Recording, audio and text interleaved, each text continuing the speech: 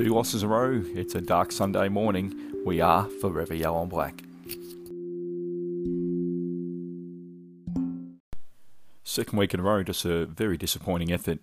We can take the losses, but losing to St Kilda last night in the manner that we did, I think is the most frustrating part of the last few weeks. Obviously, not starting well in the last 3 weeks hasn't helped us. We've been on the back foot in terms of pressure, back foot in terms of the skills, and that showed throughout the game. Toby Nankervis coming back into the team was fantastic. There wasn't too many others who did well. I thought Higgins was good again. Would love to see him get into the midfield more. Koch tried very hard, but I think he'd struggle to find too many other players who played well last night. So we lost 15-3, 93 St Kilda to 10-7, 67, and you could say, only one shot difference, but that's not how the game was. So we got back into the game at quarter time, only a few points down, a couple of goals down at half time. The game was almost over at 3/4 time the way we're playing at the moment, and St Kilda went out quite comfortably. Dan Butler actually starred for St Kilda, which was, you've got to be happy for a premiership player for your team, but also you start to look at, wow, we got rid of Butler, but who else could he stayed? And that's always easy in hindsight, and that happens over the years. We've been a beneficiary of players coming from another club, but we have certainly struggled in the last few weeks to maintain pressure. The handball game started to link up in the third quarter, and it started to look a little bit better, but at no stage did we deserve to win last night's game. We come up against West Coast Eagles late next week on the Gold Coast, and both teams really struggling. And you could see the loser absolutely missing the finals when there's only 17 games in the season, and certainly West Coast would be 1-4 if we're able to get over the top of them. Win against West Coast, and theoretically, we're right back in the hunt there. But a really disappointing match. Jack and Lynch not getting a lot of the ball. We didn't have much ability to crumb there. I thought Bolton, when he did have his chances, played quite well. But, there's really, really not too many positives to take out of this game. I think, you don't want to be someone who bags your team, but Sydney Stack now has to go back to the scratch matches, the Magoos, whatever we want to call it, just drastically out of form, and you can't just turn it on. So unfortunately, I'd think that you would think that he would be the one to miss. I thought our backline yesterday really struggled as well. Of course, they were under the pump. We're a little bit undersized, and maybe that's why we're chasing the likes of defenders from Brisbane and also Darcy Moore from Collingwood. But you're going to pay quite high prices for them. So can we, Bolter, not the tallest, but can Bolter come in? Can the Riley, Collins Dawkins, can those guys come in and Collier Dawkins, give us that kind of a little bit of extra height? I'm not sure what else you can really say about last night's game. I thought that guys like Jack Ross tried hard, didn't get enough of the ball. I thought Kane Lambert wasn't sided very much. Caddy didn't have the impact we wanted, nor did McIntosh. But, we're not trying to put down these players. We're just saying that it was one of those kind of nights where we really struggled. So, from there, where do we go next week? I think there will be a couple more changes. Certainly, the likes of Prestia and Edwards and Cochin had enough touches, but just not quality. So who do we bring in from there? It's going to be a tough one. Dusty, under 20 possessions, not a lot of pressure acts, just seemed a little bit off his game. Do we want to make excuses and talk about COVID and how it's come back, or our preparation? Do we want to talk about losing, coaches to other clubs? All of those things have to have had an impact, but they're not excuses. The impact's not excuses because other teams have adapted really well. I thought that the small players from St Kilda got their hands on the ball first, even when Nankervis was winning many tap-outs, and a lot of tap-outs to advantage as well. He really seemed to boss the game. But we were just outmarked in our forward line as well. So instead of, previous years where we might not have taken the marks, where we at least got our hands on the ball and brought it to ground, that's just not happening. I'd have to go back and look through stats, but I'll go through the eye statistics, the ones that you actually see whilst you're watching the game without someone pointing out what the actual statistics were. We just seem to be getting intercepted a lot. We're bombing it to about 30 out, and our tools are getting caught out there quite often. Lynch and Jack are normally, spoiling the ball to the ground. But when the ball was kicked to Lynch, it was always a 2-on-1, and there was no ground support for him. And, I just don't understand where some of those smaller players wouldn't get to Lynch and go, right, okay, I'm going to go with him, unless it's an instruction to keep him isolated. But how was there 2-on-1? How was there a defender able to go to Lynch? Where's the other attacking player? Where's that option? So it's just some interesting challenges here. I'm, very upset last night, of course, like a lot of us were, but you got to keep the faith. It is a strange season. Anything can happen. Are we playing well? No. Losing you can handle. Lack of pressure, lack of skills, lack of game plan, you cannot handle. And I think every supporter who is questioning those kind of things has every right to. But we just got to be, careful with what we say, because, passions run high when we're winning or draw or losing. They do, and they always have at our club, and it's what makes us fantastic. But you've got to realise where to draw the line as well. And, personal attacks on other supporters or players, criticism's fine. You're 100% allowed to criticise the way a team's playing. You're allowed to criticise a performance or lack of perceived effort, but personal attacks are a little bit different. So, let's be the best kind of Tiger supporters we want to be. Wholesale changes required. To the game plan, yes. To the playing list, probably not. I mean, history suggests for any club that keeps making large player turnover every week, you're not going to get that consistency and that bonding that Dimmer talks about, that cohesion can't happen. But, some of the players, well, in particular, I think Sydney Stack, as we said earlier, must have a rest. Do we bring in a second ruckman? I think that would probably be a good idea. They could rest down back as that kind of sweeping defender, or they could go forward as well. So I think bringing in a second ruck would probably be a really good thing to do. Whether our the guys who would normally be in the VFL team have the same level of fitness. Scratch matches are not even the same as VFL. So that could also be something that, we as the supporters aren't aware of as well. A lot of players down all over the field, a lot of frustration. We gave away some very niggly free kicks last night and some 50s, and just the discipline seems to be lacking there. And whilst I don't always love the commentary on Fox or 7, I think they were right. Richmond players expect to be able to play a certain way. They expect certain standards from each other, and they weren't there. So the frustration was quite obvious. We'll look forward to the West Coast game. We'll do a preview of that in the next section. But, disappointing, absolutely. We are 1 win, 1 draw, 2 losses. Not the end of the world, guys. There are still 13 games to go.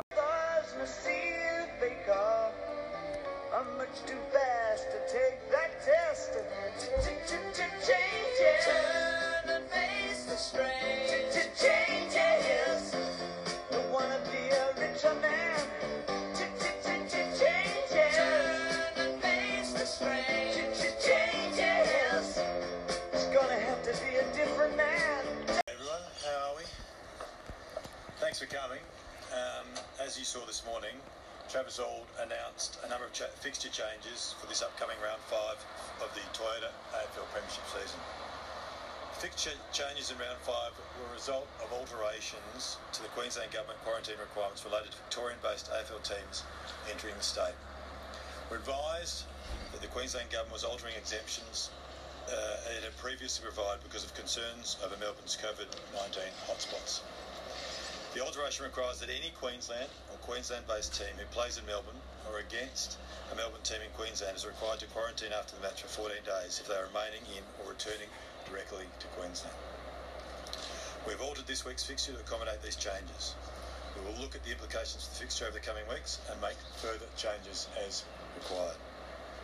I want to thank the Queensland Government for working with us over the weekend and for their continued support in establishing the high-performance centres in Queensland that allowed us to resume the season.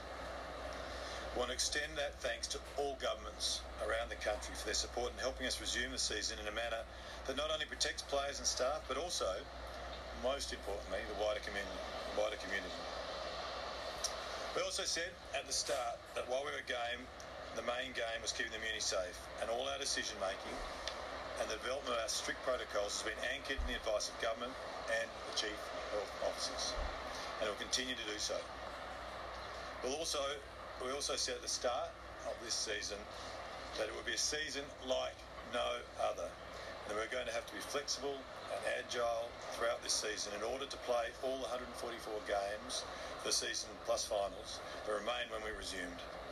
This is why we changed the length of quarters and reduced the length of the season. In football, people love predictability, order, routine. This is a season where predictability, order and routine has been and will continue to be difficult. Flexibility and agility are going to be the key traits needed to navigate the challenges provided by the COVID-19 pandemic and the different situations in each of the states and territories where we play.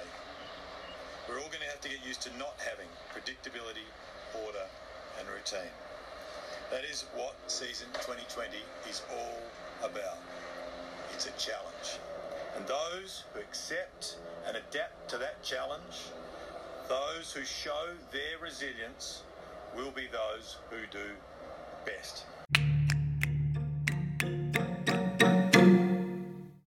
So a few hours is a long time in football, but we've done a couple of polls up on our Forever Yellow and Black Twitter page. And just to give you a bit of idea, we asked a few days ago or a couple of days ago, will we make the 2020 finals? Now, you had to ask that a couple of weeks ago. You would have got 90-odd% yes. We've received 156 votes so far. 58% yes and 42 no. So just over 60-odd people there have said we won't. So massive change over the last couple of weeks. As we said, 90-odd% down to about 58%. That's just to make the finals itself. Second poll we asked. This one's just been asked today, a bit earlier today. It's up to 80 votes. And we are surely the AFL season must be in real doubt now. Your thoughts? 22% thought the season will be completed. 37% said the season will be cancelled, 16% have said let's wait and see, and 25% have said honestly only COVID-19 knows. So, a lot of people having doubts. So we've found out today, obviously, that Richmond has gone from playing on the Gold Coast on a Thursday night against the Eagles, transferred to next Sunday against Melbourne. So already seeing the changes to the season.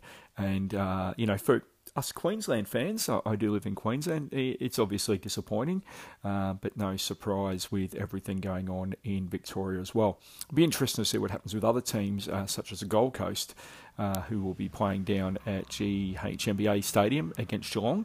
I believe their next couple matches after that will be in Sydney, so just going to be interesting to see what happens with teams like the Gold Coast and Brisbane, and see how flexible this AFL season is, because remembering, 17 games, you're playing each team once.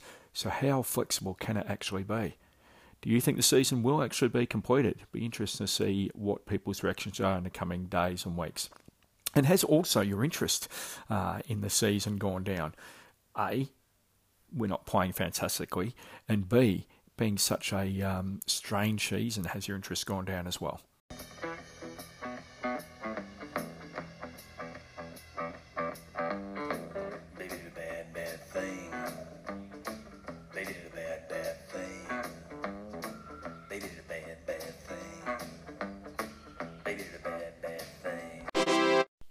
So the latest news is Steel Sidebottom and Lyndon Dunn have been caught in a bit of a COVID debacle, throwing their season and Collingwood's into a bit of disarray after we've already had COVID issues with Conor McKenna.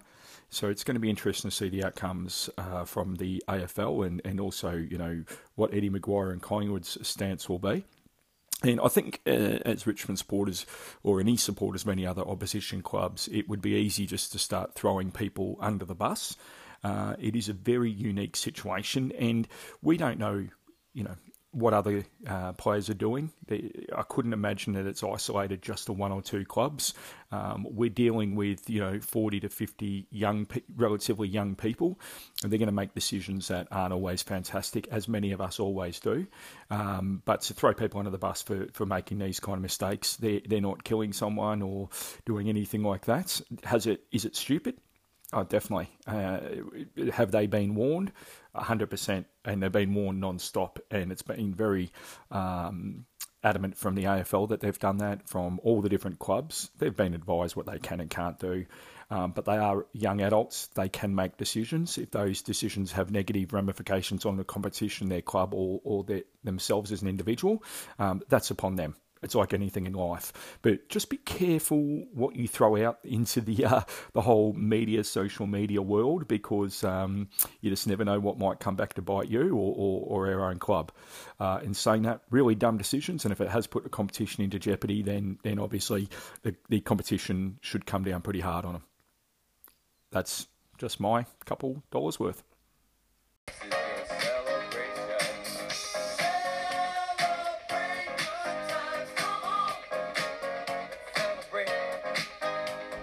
With a lot of negativity going on in the world, we thought we'd celebrate a couple after the siren goals in recent years that just keep you pepped up a bit for the season. Go Tigers. Lost Stone. Again, I think it's going to come back again. Picked up by Rewalt. Rewalt got it out wide. Griffith, will he keep going? Will he go? Little one over the top, and the mark's been taken by Lloyd. 5 seconds. Lloyd is going to have a kick. After the siren! Gee whiz! A goal is the only thing that matters. Boy! Look at the Swans, they're getting everyone back. Sinclair's pushing back. McVeigh saying, get down here, we can touch this on the line. Every kid dreams of this opportunity. Lloyd from 45 to win the game! He's got it! The Tigers have won by a point! A kick after the siren! They've gone bananas at the G! Richmond have won by a point! Hands it up, Mark! Oh, the siren! Has he paid it? Oh, no, he has paid the mark! Paid the mark. Oh, gee, I'd like to hear that again, Wayne. Jordan McMahon with the game in his hands. Well, there wasn't much in that. I'd love to hear the replay of when the siren. Now, the decision is when the siren is acknowledged, isn't it? By the umpire, and certainly the umpire hadn't heard it at that stage, or didn't acknowledge it. Well, we're right near the siren. Just we were first to hear. Gee, what a kick this is. Game 144 for Jordan McMahon. This is the biggest kick he's ever had, let alone the biggest kick ever for the Tigers. It's long. It's long! Oh. The Tigers in a thriller on the siren. And they come from everywhere. They might be 12th on the ladder. But pride in the jumper means more than the 4 points.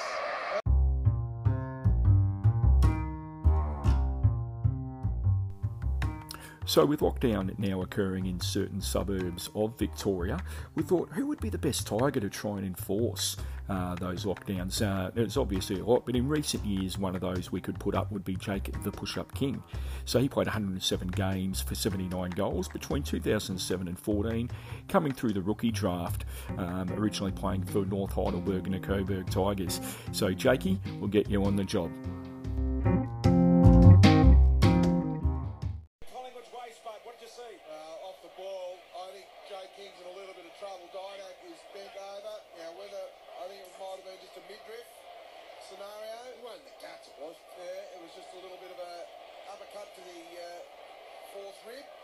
Took a bit of oxygen out of the lungs. We knew this was going to happen. We preempted it pre-game. So Alan Dynet's got it under control. He don't look too phased. But have a look at the push-up though. He's in his face saying there's more of that. Been reported, Jake King coming.